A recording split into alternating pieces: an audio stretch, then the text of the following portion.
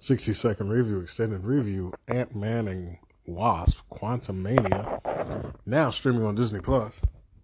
This is going to be starring Ant-Man, Wasp, the original Hank Man, Mr. Pym himself, and of course his wife, who's now been rescued from the subatomic dimension, the quantum dimension. And the daughter, which is now, we can't tell if she's like a young adult or high school. We think it's high school. Can't really tell, but she is supposed to be significantly older, so she may be young adult now. We don't really get hints other than her and her father aren't on the same page. What they really try to drive, they try to push because of the time apart, he's missed a lot. And they're not connecting in the same way because they missed a crucial point. But at the same time, it doesn't come off as hard as they probably wanted to. I didn't feel bad or had a lot of angst from her. Because at the same time, she's like building crazy shit in the basement, which is where the story all goes to shit. That's where the Quantumania comes in, per se, not the movie itself. Because honestly, at this point, once the Quantumania happens, we have some insane visuals. Like, really, really nice visuals. It makes you want Disney to make a kid-friendly sci-fi movie with a fucking big budget. Because when they said another world, they meant another world. And I'm enjoying this other world. Then lo and behold, there's life. Could have swore her mama, Mrs. Pym, was like, there's nothing here. It's a barren wasteland. Come to find out, the bitch was lying. She was lying about a lot. And particularly, a certain dude, first name Kang, last name Conqueror, who been there the whole fucking time. Oh yeah. So that's a whole thing in this. They're like, what the fuck? She's all cool with the native language and shit. Dapping it up with the quantum species and shit.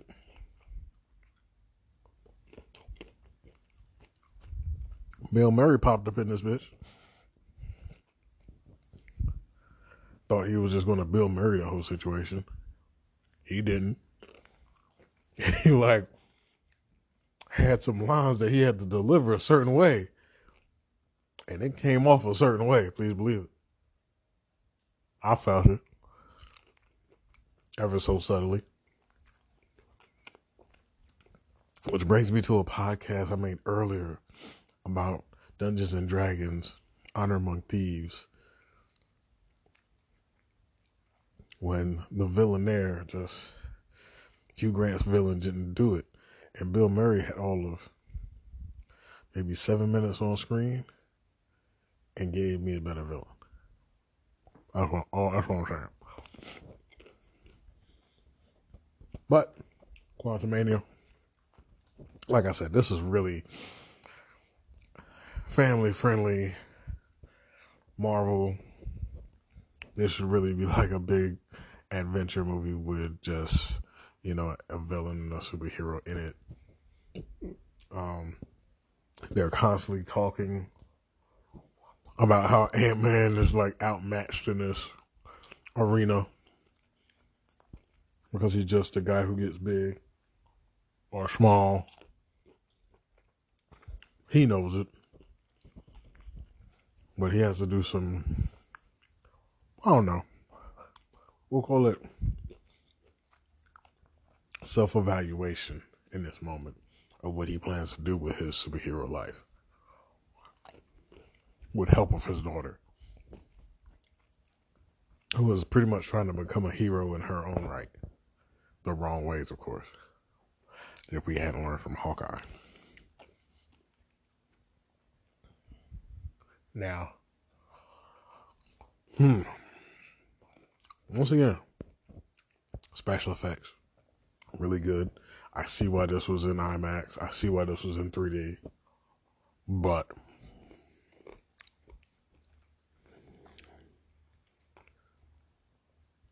it's the fact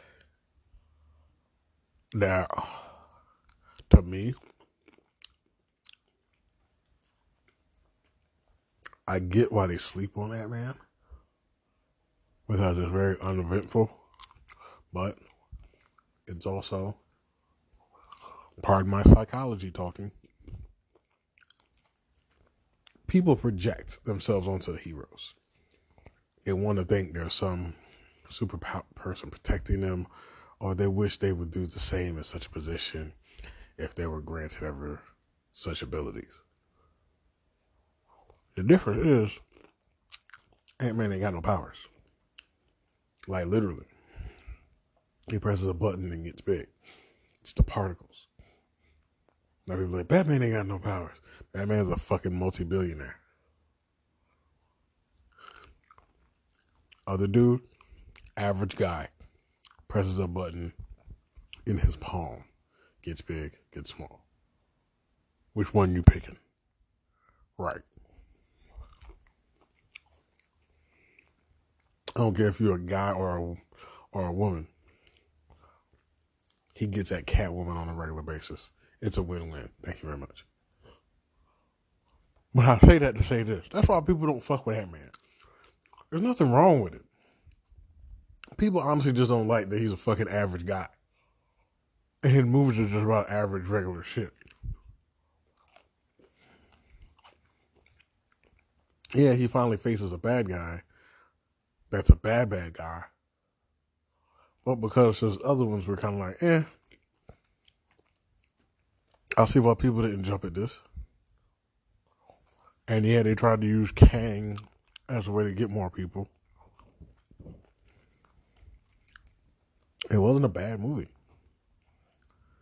If you want something that's, it's supposed to be end of the world-ish in this. Supposed to be his, big thing. It never felt like it. Like at no point were I really feeling like the world is in danger. Who's going to save us? Oh my goodness, he might not make it. No, I really wasn't concerned. So for that lack of tension, to me that was the only thing that actually hurt this movie. They couldn't do the same tension like in Endgame. That tension was not there. Or a Civil War. He couldn't pull it off. Even though this supposed to be end of the world type shit, this situation, you couldn't get that feel right. And even so, even though he's supposed to be as powerful as he is,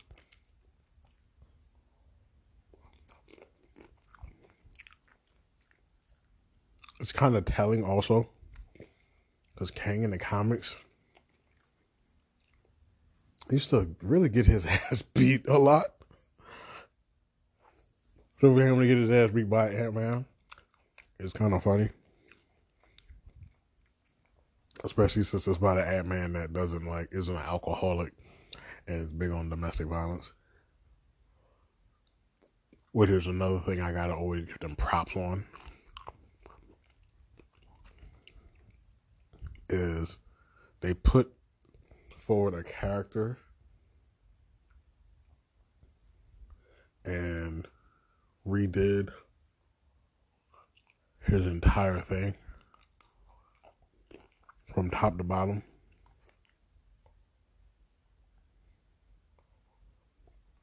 So that's impressive.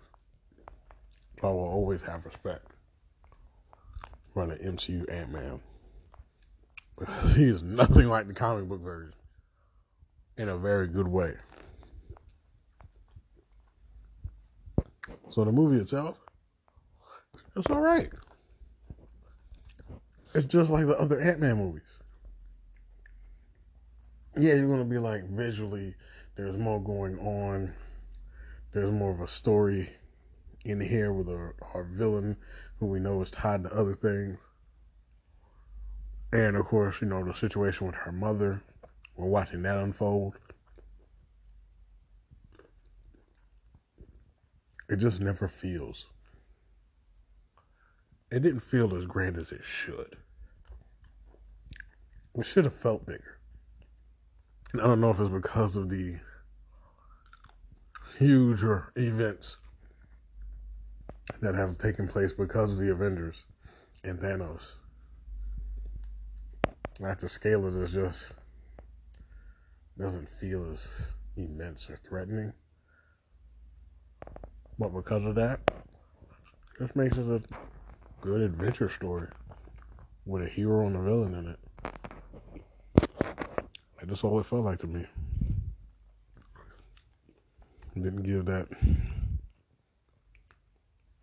life-threatening, dimension-ending, world-ending vibe. It's just an adventure movie with a hero and a villain in it. That's on Disney Plus. And the heroes are Ant-Man and Wasp. And the villain is Kang. I will say the after credits scene does tie to our Loki series and Kang, which